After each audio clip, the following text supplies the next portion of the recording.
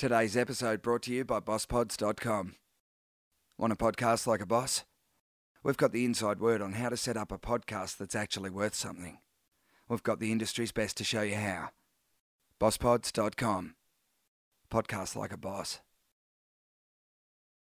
From a creative point of view, do you remember where that kind of started for you? Like, you're an actor, but you're also a writer. I don't know why that's a but. You're an actor and you're a writer. I suppose I said but because it may not be as well known that you're a writer. But, so where that kind of process began for you and when the first time that you kind of did it was, where you began that journey. It's such a tender memory. And there are a few, because you reach these different little, markers along the path, right? But I definitely found this weird call to writing a lot earlier. And it was probably from a very, very young age. As a child, I felt as though it was always this sense of, it's this imaginative connection to the world where the real world was always very confusing and it didn't always provide me with the circumstances that I wanted or liked. My life wasn't always, I guess, as magical as I wanted it to be. And there were only a few books that I could escape into that I felt like were the worlds that I really wanted to be in. And so I would just start writing the stories I think I wished I was living. And that started from a really young age. And I found it incredibly empowering and freeing. And it was my main source of joy and comfort, and has been for pretty much my whole life. And so the initial storytelling was never really for anyone else, but almost just for me as a strange, very youthful way of escapism. And I was at the same time dancing a lot. I was a ballet dancer and I loved that, but it was very technical. It was not so much creative as it was this very physical, technical release. And I look back now and I see that was the seed with acting, because it was this, I would always get this feedback, like you can get the physicality of it somewhat, Anna. Like I was never really just good enough. But every time they'd be like, but the expression is good. The look on your face is the right look. Like wherever you go inside when you're dancing, we want that place. And it wasn't until like many years later, after I'd graduated high school, started a few years of university doing psychology, that I realized that storytelling could be in my body, basically, and it could come out of my voice and it could come out of me as Anna, but also the embodiment of these other characters as well. And that was honestly just one of those incredibly liberating experiences. And yet there's been this anchor, which is almost like a weird thorn in the side as well of the writing, that has never gone away. And I meet all these incredible actors that are like, I've known since I was 5 and all I want to do is act and be someone else. And that there's this little voice inside every time I do a story or do a play or do a film that goes, I want to tell my story. And it's selfish and it's rich and dense and strange. And I've never been able to leave that behind. And so it's this.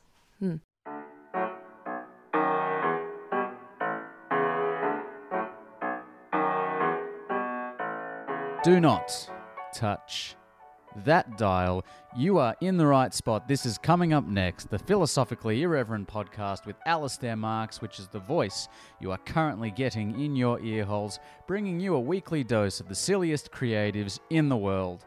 Today's guest, my friends, has won the Heath Ledger Scholarship.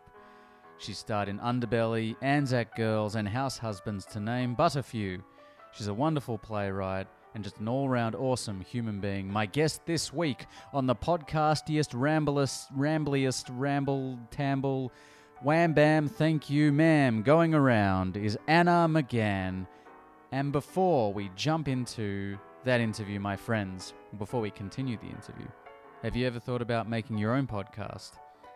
Perhaps you'd like to make a film maybe get some new recording equipment to record that album you've been talking about for a little while now. Well, you may have noticed the sound quality on Coming Up Next has certainly gone up to 11, and it's all thanks to the good people at Rode Microphones. Rode Microphones deliver you superior quality audio at an affordable price. So, if you're looking to start your own podcast, perhaps like a boss via somewhere like bosspods.com, maybe you're looking to record some music or shoot a film, Rode Microphones have got you covered. Check them out at rode.com, that's RODE.com. And while you've got that computer open and firing, checking out Anna's IMDb profile or perhaps the Rode website, you might as well open up iTunes, search for Coming Up Next in the podcast section, hit the subscribe button and leave a review. Believe it or not, it really does help me to bring you an awesome show every week and to continue to bring you inspiring stories from some of the world's top creatives. And now, let's dive straight in and continue with the sillies with my guest this week, Anna McGann.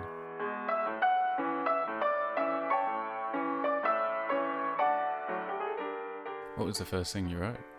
That's a great question. There are a lot of memories of younger stories. I remember, this is not the first thing I wrote, but I have a great memory of this one story. I'd write Christmas stories all the time. I was so in love with anything to do with magic, and I still am.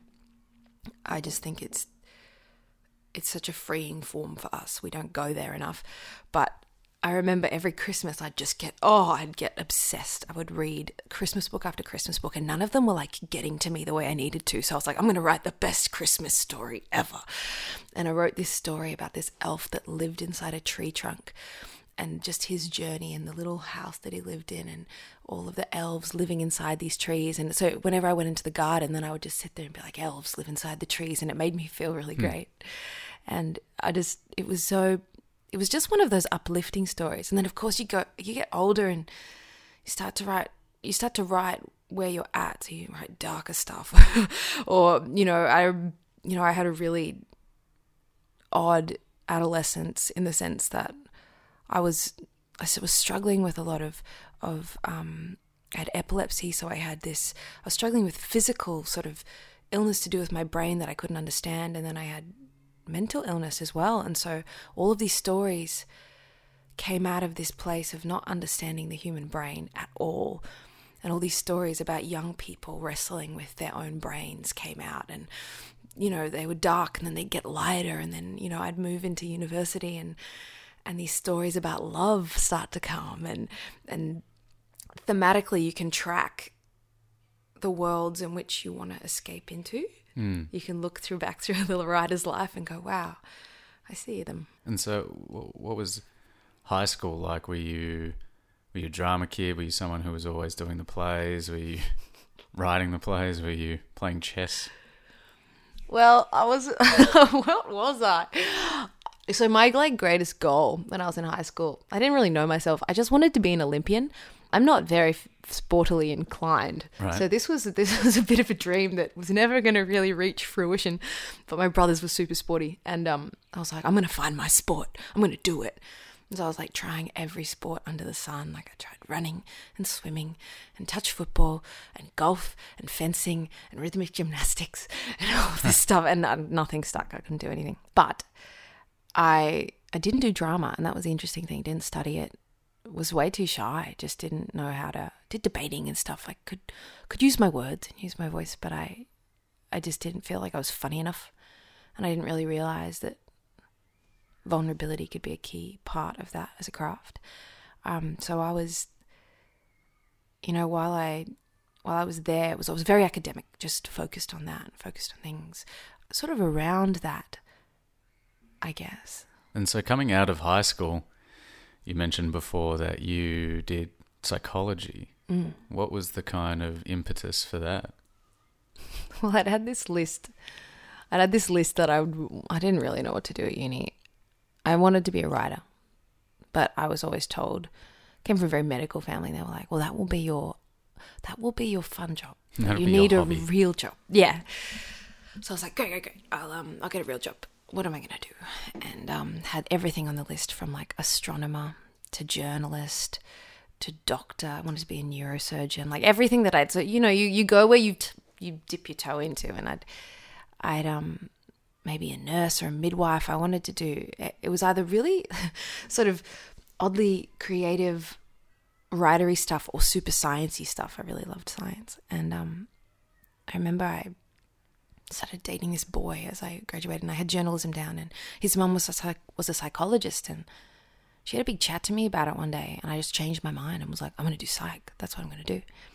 I always feel like I need to tell this story because I feel like the fact that I even graduated from high school is like the effort of a whole lot of people. But I was quite sick in year 12 and I was in hospital for a whole term of it. I was anorexic and I just wasn't surviving. And I managed to get through the entirety of year 12 because all of these teachers would come and tutor me in hospital, and my family were like, we're going to get her through this. And they got me to a position where I was able to get good enough grades to just be able to go straight into this psych degree. And it was so remarkable. It was just I was so lucky. Not many, I know that's not the normal story. So I went into psych and I adored it. I honestly just loved it so much. It was the perfect mix of like wrangling these ideas about humanity and playing with neuroscience. It was just the greatest. But at the same time, it had always been my thing. I'd always said, when I go to uni, because I wasn't allowed. I think I had tried to study drama just because I liked the literary part of it. And my parents were like, well, no, you can do that later if you want to do that. And they're not very controlled. They just didn't really get it at the time. And I didn't have any specific gifting in it. I think they were protecting me from my own failings. I knew that once I was in uni, I was allowed to do amateur theatre and do plays and stuff. And so, I'd done them in primary school. Like I had loved it, even though I didn't pursue it. And so I joined the amateur theatre company. And it's that experience. I don't know if you've ever had that experience, that moment where you finally find your people. And I remember just we were in this weird political musical that we'd devised. And I can't sing. I was a tree in it, literally, like a fairy in a tree. So it was like magical as well. And I was so happy. And I felt so happy. And it was from there that I was so in love with psych, but I started taking on drama subjects. And I started doing these short films. And I don't know, I felt limitless. So I secretly auditioned for acting school. And what happened when you not so secretly got in? Well, that was the thing. There was this rule in the house because my parents had seen my plays and were like, oh my gosh, she's so bad. Like I really didn't get good feedback. I'd been doing these weird, intense plays. And the young actors that haven't been trained or just are first trying out emotionality, I was just like doing these intense characters and they always had some weird sadistic sexual element to them, like just really full on stuff. And I was like 19.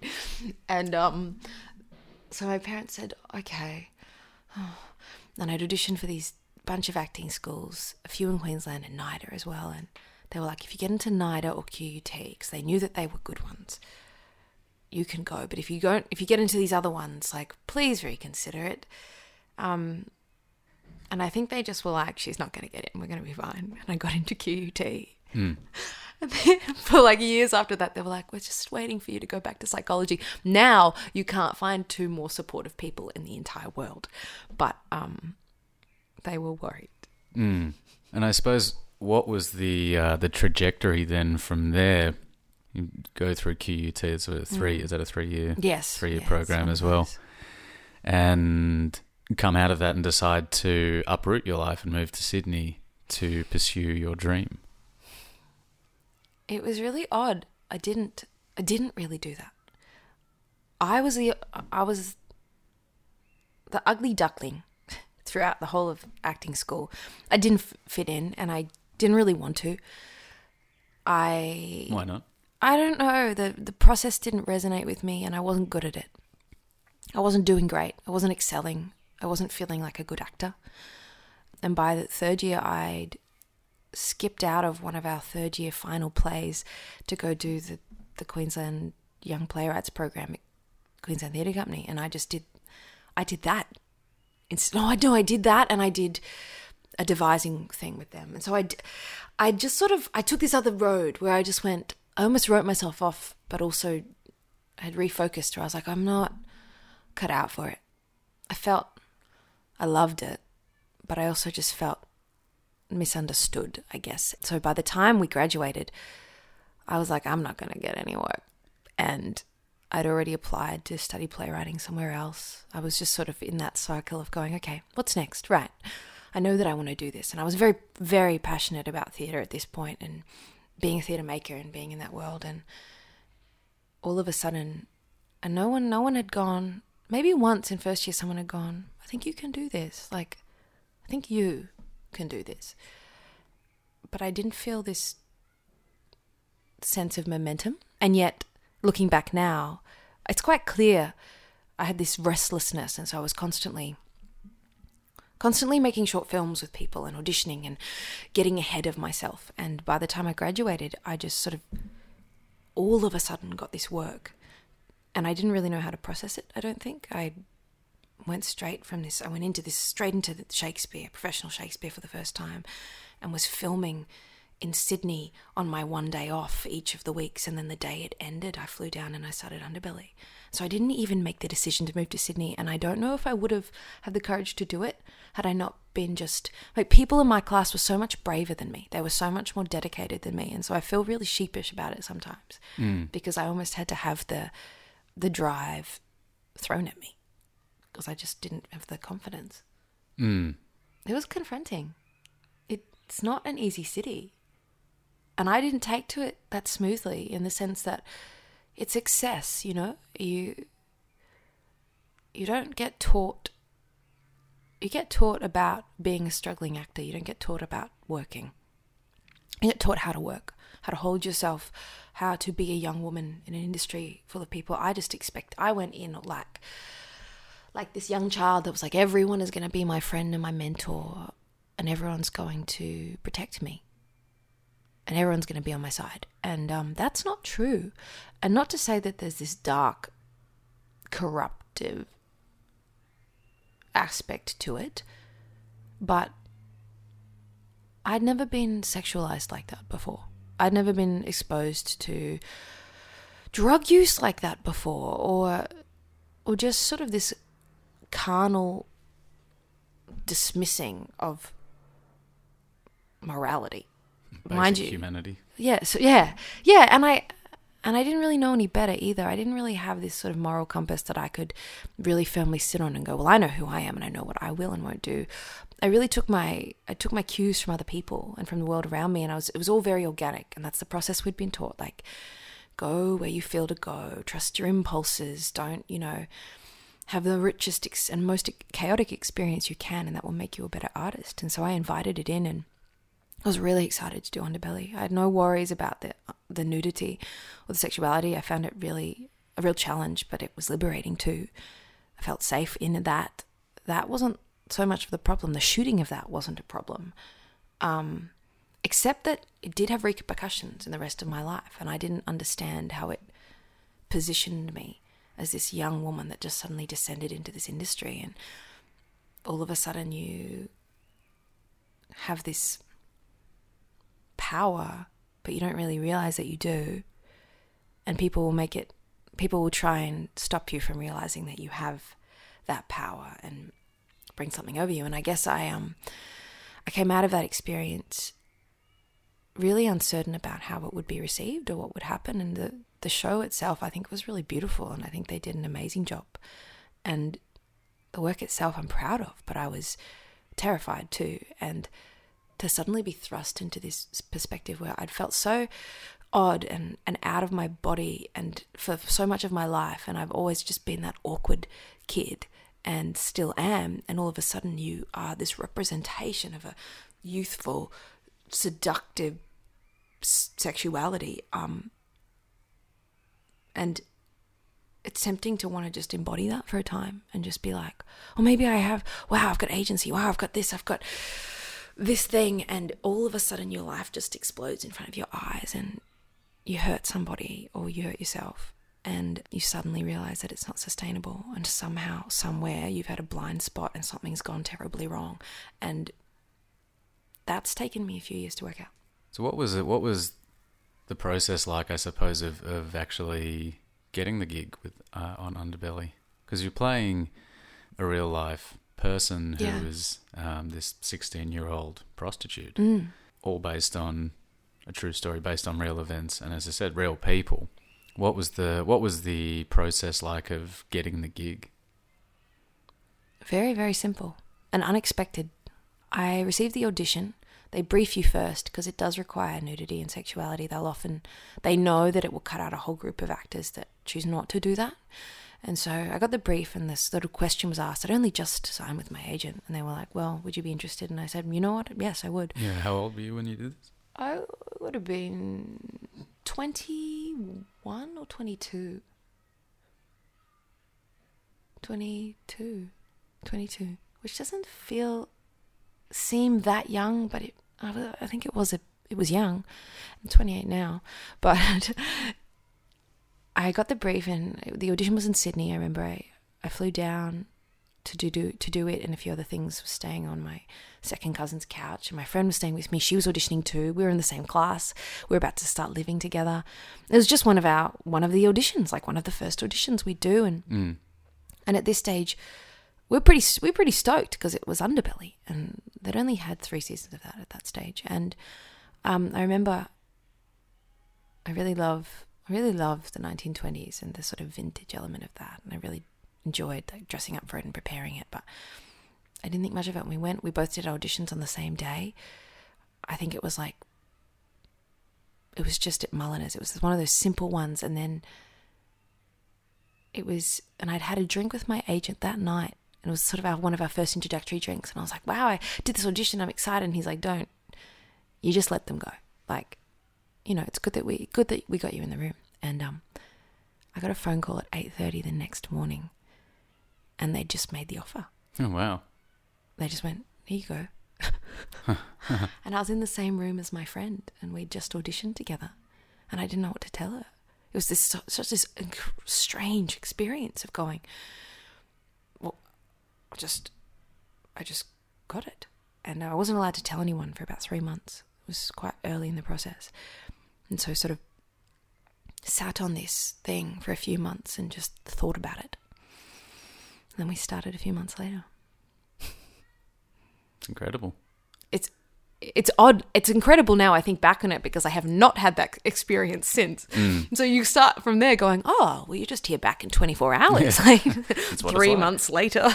No, not at all. And so then going into this, because this would have been your first big job, what was the experience of the shoot like? I mean, you kind of mentioned that you were playing a highly sexualized character and there was this nudity involved, but that, it all felt like it was being taken in great taste. How was the shoot process for you?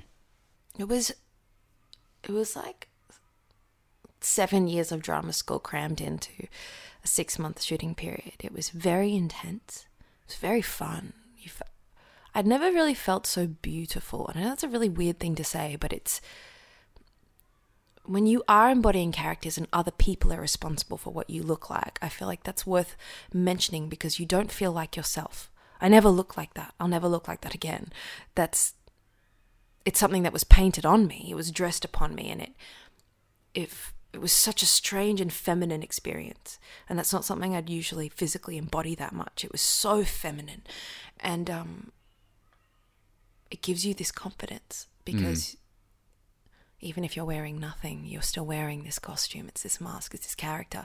And once I'd found her, it was so enjoyable to be her. She had no inhibitions. She was ruthless. She was a sociopath. We have to mention that. And I don't know if you've ever played a sociopath yourself, but it's extraordinary because Anna is very self-conscious and nervous and doubting and all of those things, and Nellie Cameron is not. And it was so beautiful. I had some really amazing actors around me, like Jeremy Lindsay Taylor, who he mentored me. We had to play lovers so early on. He's sort of one of her first clients. Like she runs away from home. In reality, it was the age of 14, but they couldn't do that because of legal reasons. They couldn't have a child being a prostitute on commercial television, so they made her 16. And she's from a middle-class family, and she just starts selling her body for the thrill of it. And it wasn't that I didn't really attach that much to the whole concept, and I think this is why it sort of worked. I didn't attach it was like all of those scenes, it was like doing a dance. It felt like doing ballet. It felt like performing in that way. I didn't really grab hold of the sex side of it. It was more the posture of it. The way she held herself, the way she moved through a space, the way she looked at people. And so for that, I guess I came out of the experience, and the breasts were never the point. And then it aired, and the whole point were the breasts. And that's not the fault of the show. I think the show handled it as well as they possibly could.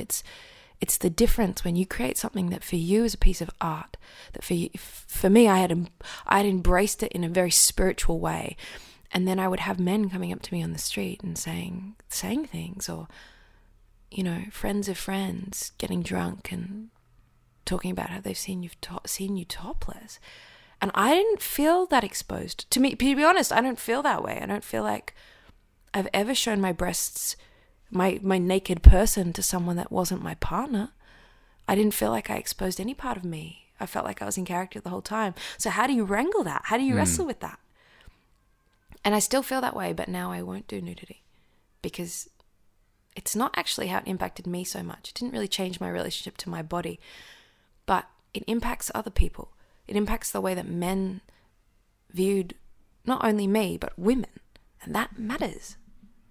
And I don't feel comfortable with that. I felt like there were these young men that had never been exposed to that. And I don't know, it comes all into that. Sorry to suddenly get political, but right. I'm not sorry. But I know we've just descended. Like, it's just, when I think about pornography, I have to be honest, I don't agree with it. I don't agree with the way that has infiltrated us as a society and our relationships and our men. And I think it's a bondage. I think it's really cruel, because I don't think that we have the self-control that we want to give out, that we think that we have. And I think that it's an incredibly addictive and destructive thing for us all. And I'd never considered it like that. But now I sort of look at that and I go, is it fair to sort of place young men's minds in that position where they have no choice, but they're having this sexuality thrust in their face?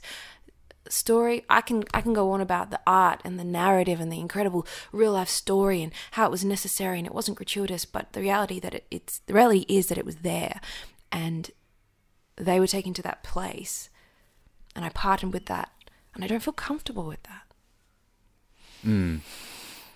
How did you, as someone who you said before that you'd had anorexia when you were in high school and you'd had to go to hospital for treatment for that. How did you, as someone who had, I'm not sure what the core of that was, but how did you kind of navigate that? Was that even an issue when it came to being nude and having nudity within your art? It's funny, like I was better by then, but I wasn't. And when people say that, I guess as well, it's often the internal mindset that takes a really long time to heal. And I can confidently say that that's there now. But it was very difficult at the time, because I wasn't sure, there wasn't a stability there, and my weight fluctuated. And when you put your body in a public position like that, it becomes public conversation. And I was aware that would happen. And I'd put a rule in my heart and head that I was not going to let my illness come into this, because I didn't want to lose weight for the role and then have to sustain that. I just wanted to be me. And I remember when I started the role, I was very slight. And I remain slight, but, you know, your weight just fluctuates generally. And as the shoot went on, I started to get very, very anxious and very, very upset about it and didn't really know. I'd started really confident. And then I was like, maybe I don't look good. And started to get really concerned. And it really perpetuated after, because at first you don't know what to do when you realize that you're public fodder. Like, I'd never had that experience of having my works in such a way that people could just discuss it on the internet. And I remember I made the mistake so early of going onto the Facebook page, and they'd released that I was in it, and they released a photo, and it was the trailer to come out or something, and I was just so giddy with excitement that could be happening. And this woman, I remember commenting, going, "Oh, they've got this skinny bitch." And part of me was like, "What? I'm too skinny? Like, what?" And then sort of, you know, the eating disorder in me probably went, oh, that's a good thing. That's a good thing. And then I remember it didn't hit for a few years after that this is just the weirdest story, I guess, but I remember I was doing House Husbands. It was probably the first or second season. Might have been it was first season. And so it was like a good year or two after that. It had come out, and a journalist called me up about House Husbands. And this is long before I talked publicly about any of the eating stuff. And I only talk about it now because I feel like it can impart healing. And at this stage, I'm not sure if I could have. But I'd never brought it up. And somehow she must have known. And she turned the conversation to underbelly and to nudity and then to body shape, and was like, "Well, have you ever had any eating issues?" And I was like, "Oh, you know, like every other teenage girl, like backpedal. Let's not talk about this." And she sort of chased me down with it and was really asking a lot of questions. And I tried not to answer them anyway. It was this really odd conversation. And I remember that later that week, I was sitting in my car and I got a Google alert on my phone. It was like, "Oh, an article's come out." And it was this article, and it was basically, I think the title of it was like "Curvy Actress Bears All."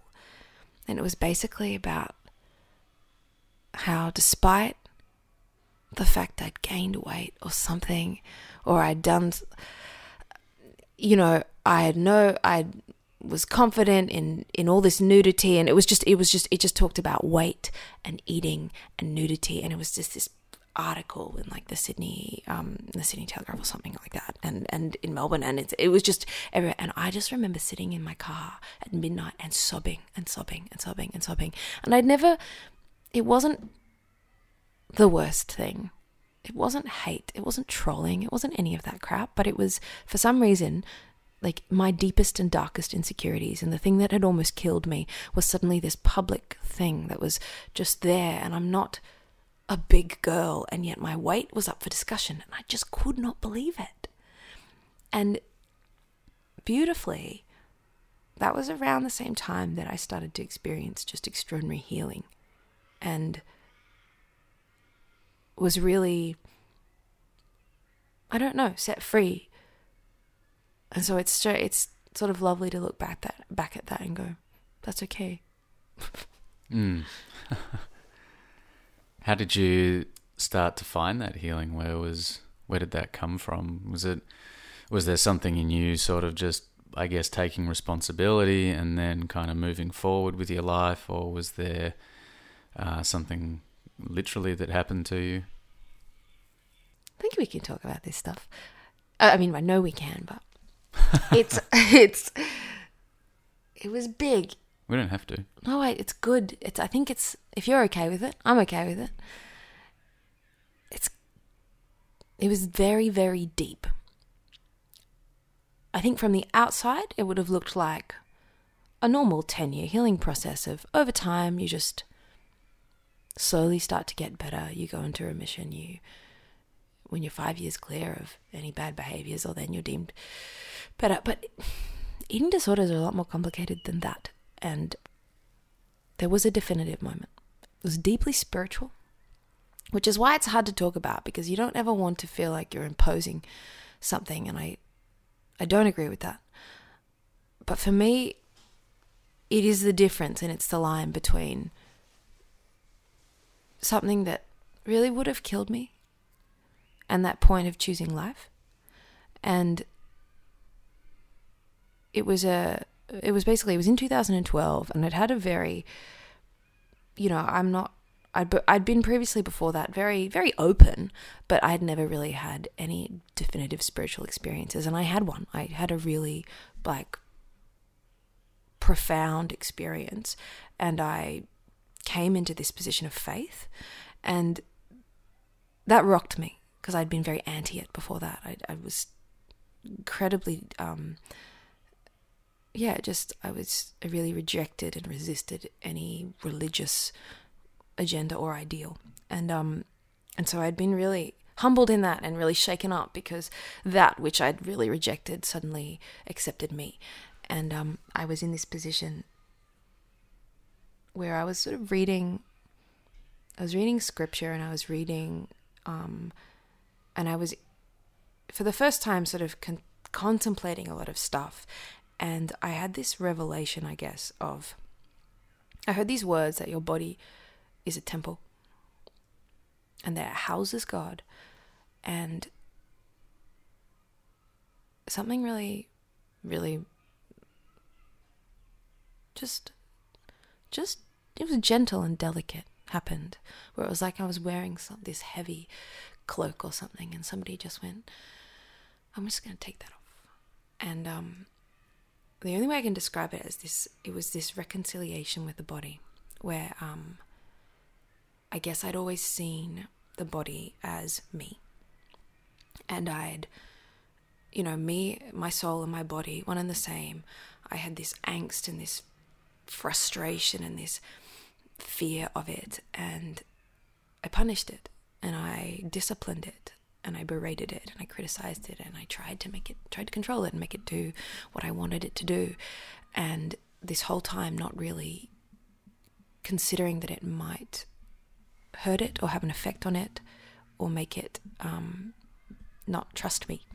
And it's almost as I acknowledged it as a holy thing, as I acknowledged it as sacred, which is a very, I think a lot of people can relate to that. It's like I had this revelation of it as something that was separate to me, as if it was like an animal that I had abused, or a sister or a friend, and I hadn't listened to a word that it had said, and I hadn't ever acknowledged it, or ever thanked it, or ever sat with it and loved it. I'd only ever abused it and called it horrible. And it was just brutal, because I suddenly had to sit with it and go, I'm so sorry. I'm so sorry. And for the first time ever, I just started to sit and listen to it and go, what do you need? What do you want? Do you want to eat that? Okay. Do you want to exercise? No. Okay, you don't. Okay, you don't. All right. I won't. And it's like I had this friend that I'd never realized I'd had before, and it was my body, and I was able to go, I just want you to be everything you can be, and I'm going to take back this abuse. It's that act of repentance where you go, I'm going to show you I'm sorry. I'm going to show you how I can love you through my actions, just by loving you. And over this period of time, and it did take a while, it's like my body began to trust me again. And it started to realize that I wasn't going to deprive it. I wouldn't starve it for days at a time anymore. I wasn't going to hurt it. I wasn't going to do these things to it. I was really going to serve it. And as I learned how to serve it, everything changed. Just everything changed. Like it, your weight, particularly when you have an eating disorder, your weight fluctuates because your body doesn't know what to do with itself. It's like, is she going to starve me for another 2 weeks? I'm going to retain everything that she gives me. And so all of a sudden, this rhythm came into place. And when you can find that, I think, with your body, and now, I haven't weighed myself in years. I don't diet. I don't really have any weird routines like paleo and gym exercises. I guess when I talk about this stuff, it's inherently spiritual, because I think it's how you sit with yourself rather than how you have this public actor body or whatever.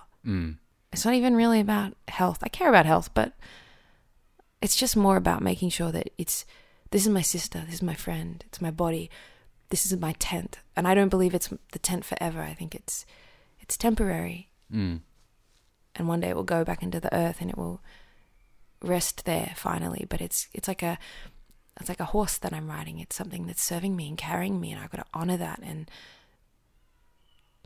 I don't know, I've just experienced the most extraordinary freedom. You said that you feel like your body is a temple and that God resides within that. Now, I assume your definition of God is not some man with a beard in the clouds, because then the man with the beard in the clouds would be inside you. Well, I'm a Christian, so it's not that, but it's weird because it is a person. So I know a lot of people talk about the universe, and I used to as well. I used to be much more universal about this stuff, very much. You know, God is everyone and everyone is God, but I don't anymore. It's more definitive. And when I think about the God inside of me, it's very much a Holy Spirit definition. So this idea of that, the fact that God takes residence in my heart, whatever that means as a concept. So this... It's more like an experience than a being? It's a being. It's this idea that your spirit and God's spirit have unity. So when you partner with him, and him being not gender specific, but I do refer to him as him, this idea that God can exist separate from me, but God exists everywhere. There's this omniscience, but there's also this specific sense of going, I want to see the world the way I believe God sees the world. I want to have an experience with the world and love the world the way I believe God loves the world. And that's what it means by having God inside, is going, okay, I've invited you in. I've chosen to see things the way you see things. I want to do things the way you want things done, with peace. And I guess the spiritual theology of it is that when you say, okay, yes, God goes, all right, I'll give you my heart. We'll do this together. And the idea behind that is that the minute that you do that, things change. And things that weren't holy before become, or they probably were holy before. Things that weren't, I guess, sanctified or consecrated before suddenly become that. And so everything shifts and changes. So the minute that you go, okay, I'll take you in, then you become a temple. And you have to honor that, which took me a while to get my head around too, but it was almost automatic, like that your behavior might have to change, that I was a little bit chaotic, and I didn't really mind what wall I threw myself against and what impact it had. And over the past few years, that behavior's changed a lot, because I guess for the first time, maybe this is growing older too, like you just start to go, my actions have consequences. Well, that's when you start to take responsibility for yourself and for everything that happens in your world and all the results that you have acquired. Yeah. And you stop blaming other people or external things for situations or things that you have or do. Yeah. And so do you think that when you had this kind of healing and this spiritual aligning or awakening, that it started to impact the work that you were doing? Like it seemed as though at that point you just started working, like doing a lot of work, and you also got the Heath Ledger Scholarship. So it feels like there was this really kind of definitive moment where it's almost like in the healing, everything started to open up for you. It did, but it didn't feel causal. It felt as though from there, I guess I got more of a sense of, I got a more fatalistic sense of things, but for the first time it didn't feel like it had come from my own stuff. I felt like I was receiving something that I had to steward, and I didn't necessarily deserve it. But I knew I wanted to do it well. And what did happen, I think, is that I was forced to learn how to work from a place of healing. Because sometimes in acting, and I'm sure you've experienced this, it comes from a place of brokenness. You go, okay, where are my wounds? I'll use those. And I didn't feel like I needed or wanted to do that anymore. That if I was going to be an actor, and I questioned that pretty much straight away. I was like, do I want to do this? I felt like if I had to do it, if I was compelled to do it, if I wanted to do it, and I was going to get work in it, it had to be free. And to be honest, for the first couple of years after that, it didn't feel like I was doing good work, and it didn't feel like I was excelling or growing or having any momentum pick up. I felt slow and sluggish because I wasn't used to it. It wasn't as risky or wild. It felt like I was playing it safe, and I didn't like it. And it took me a couple of years to get into a rhythm and go, no, this is better. But the Heath Ledger Scholarship was really confronting too, because I was working at the time, and I didn't have a lot of confidence in my craft, and I was working with a couple of people that didn't have that much confidence in me either. And then I got the scholarship and was like, I don't understand. But I remember the night before I prayed. This is the weirdest story. I'd prayed about it, and I hadn't prayed about it ever. I hadn't prayed for it. I hadn't been like, God, please give me the Heath Ledger Scholarship. It was like, I got to this point where I was like, I don't even know if I'm supposed to do this.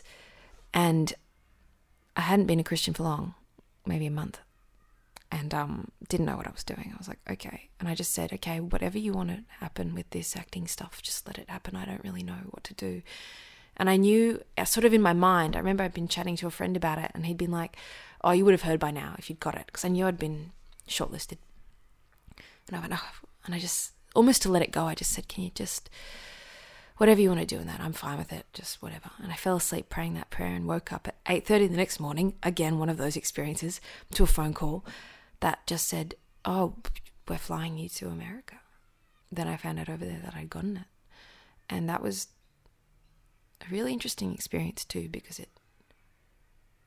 I felt a responsibility in that. I felt like the very act of that was not, now it's confirmed, you must continue in this craft, but more like your role in this industry, you've thought that your role in this industry was to receive all of the guidance and all of the jobs and all of the accolades and all of the ideas. But your responsibility is actually to give. And so whatever you receive, you have to give. And that challenged me, but that's sort of I think that's the mindset shift that was most prominent. It's kind of, I mean, that's something that you can carry into life, life's, I think a lot of people feel, myself included up to a certain point in time, that it is about taking and receiving, but really one's capacity is only in what they choose to give. Yeah. You can't control what you receive or what others give to you, but you can control what you give. It's like that mindset of either sitting there with your hands like this.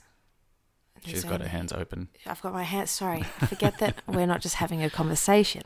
I'm sitting there with my hands cupped open to the sky, or the opposite of holding them out like this. And you have infinite capacity, which is me putting my hands to the ground, facing them down, pouring them out. And when your hands are facing down and you're pouring out, you have infinite capacity. You can just keep on giving. But if you're waiting there for somebody else to fill you, you're going to be let down. So what does, to just circle back a minute to the Heath Ledger Scholarship, what was the process? Is it similar to auditioning for a show or anything like that, but a bit more of an application process, or what's that? It was different. It was early on as well. I didn't really know. Not many people had gotten it before that. I didn't really know the process. It was weird. They had weird wording on the website. You had to do an application. You had to pitch how you'd use the money, but there wasn't much flexibility, and like everyone was just really going to go to LA, and you just sort of do classes and be there. And I guess the biggest part was the show reel. You had to show what you had done, and so I spent quite a bit of time trying to edit together what I could, and I struggled in that. But my application was just sort of, I just did it. You know, it's one of those processes that you don't. So you know how you apply for some things, you're like, I'm doing this to win. I'm gonna get the thing. I just did it. And a little bit like Underbelly, the expectation of people around me were like, well, yeah, go for it, Anna. You know, put yourself in the mix. You know, in a few years' time, maybe you'll have done enough work to really make an impact, and maybe they'll take notice of you. And it wasn't people not having belief in me. It was just them being realistic. And I sort of felt the same way. It came as a really big surprise, but it was quite simple. Now it's a little more complicated. They take them through these levels and push them, and I feel quite lucky that I didn't have to do that. It's funny though, in that keeping your expectations low, it's sort of that tall poppy type thing, isn't totally. it? Don't want to, it's so Aussie. Don't want to let you get too big or too sort of, but even the mentality that, well, maybe in a few years' time you'll be right for it. Yeah. You know, it's like, well, why not now? And, you know, you certainly wouldn't have that attitude if you were in other industries applying for similar sort of opportunities, I suppose. Yeah. And so what impact does receiving something like that have for someone who is in your position? Well, it was profound, because a little like the first, and to be honest, sometimes I feel like my life looks as though I've taken these great leaps of faith and courage, and I'd like it to be that way from now on. But for most of this stuff, I was literally flung into places that I wouldn't have gone had I not received these opportunities. And America's one of those. I just wouldn't have gone. I wouldn't have had the courage to go, even though I like to think I could have. I wouldn't have, I don't think. And so it opened this door up that I wasn't necessarily ready to walk through, and it did take me a couple of years. I couldn't work on it. I couldn't take it straight away. I couldn't go over there because I was shooting House Husbands, and we had a 3-year contract. And so I'd had these 6 months off so I did a few trips and I visited, and was just so overwhelmed by LA. But what the scholarship does is it's an opportunity, and it opens these doors that otherwise they would be difficult to walk through. And I managed to sign with an agent that I really wanted because of that, and meet people. But I was in such a strait. I remember I was particularly eccentric at this point in time. So I'd meet all these people and they'd be like, who is this girl? In what manner were you eccentric? I remember one of my first trips to LA. I'd do all these meetings, and I was I just get a bit rebellious, and I get a bit writery, where I go, I don't like people telling me what to do. I'm not going to rock up to these auditions with heels and a miniskirt. Screw you all. And so I rock up to these meetings in my NASA shirt with my knitting, and I just sit in the waiting room knitting, and be like, "Hey, what up?" And they'd be like, "What on earth?" Because in LA the expectation is you rock up and you look your very best, and you've never been fitter, and you've never been hotter, and you've never been more confident, and you've got your whole resume ready and your headshot, and part of me goes, should I have played the game? But I'm sort of proud of little Anna that I didn't. I just didn't do it. And I met these really interesting people. I remember I met this extraordinary Indian director. I'm completely blanking on his name. He directed Elizabeth. He's fantastic. And we had a meeting about one of his projects. And we just ended up sitting in this meeting for half an hour talking about spirituality. We didn't talk about the work at all. At the end, he was like, I don't think you're appropriate for this film. But it's been lovely to talk. And I wasn't at all. It was this completely different character, but he just stayed in this room and spoken to me for 30 minutes because we were two humans having a conversation. And I loved that so much. And I went on these, this is a really strange thing. I've never told anybody this publicly before. And I just feel like I'm going to. And I hope this doesn't come across the wrong way. But I felt like God had given me this little mission on one of my first trips to LA, where he was like, the equivalent of what you've been given by the Heath Ledger Scholarship, I'm going to show you people, and you're going to give that amount of money away. And he was like, it's going to happen in LA. And I was like, what?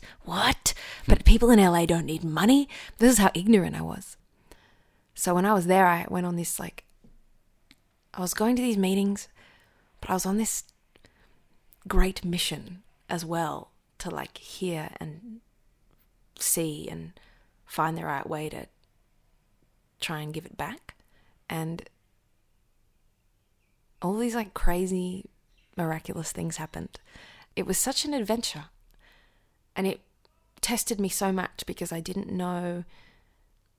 All I wanted to do was be safe and hold on to it and go, no, I got that. That's mine. I don't want to, I need it. And it turns out I didn't need it.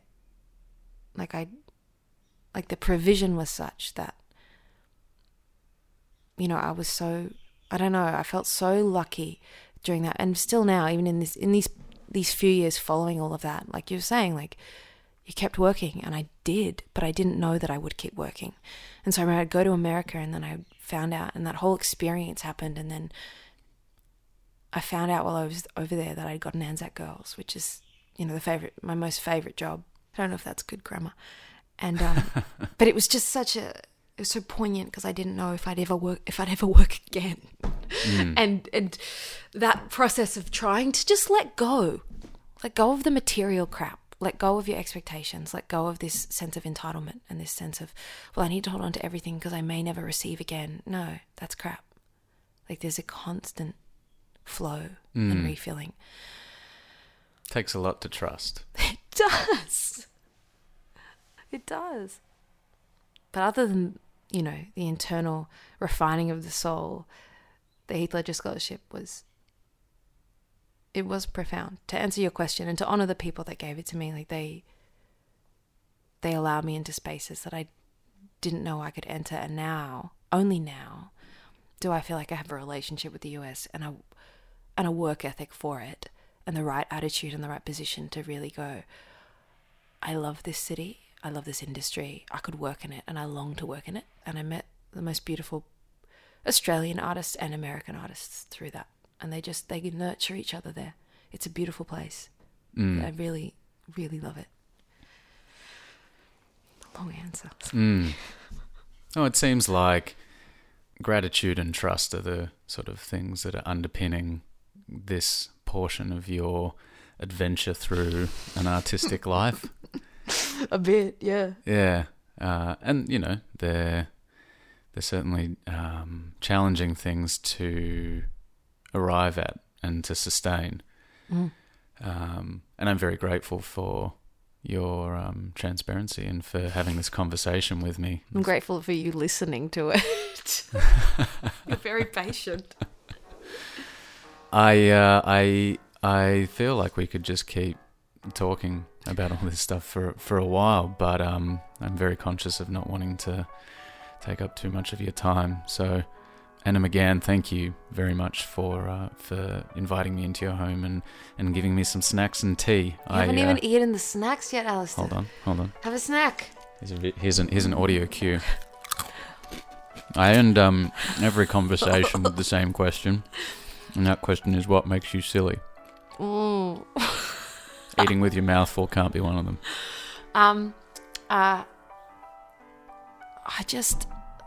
My best way of expressing myself is through like non-English sounds, and unfortunately just like like that's probably when you get those, you know that you're my friend.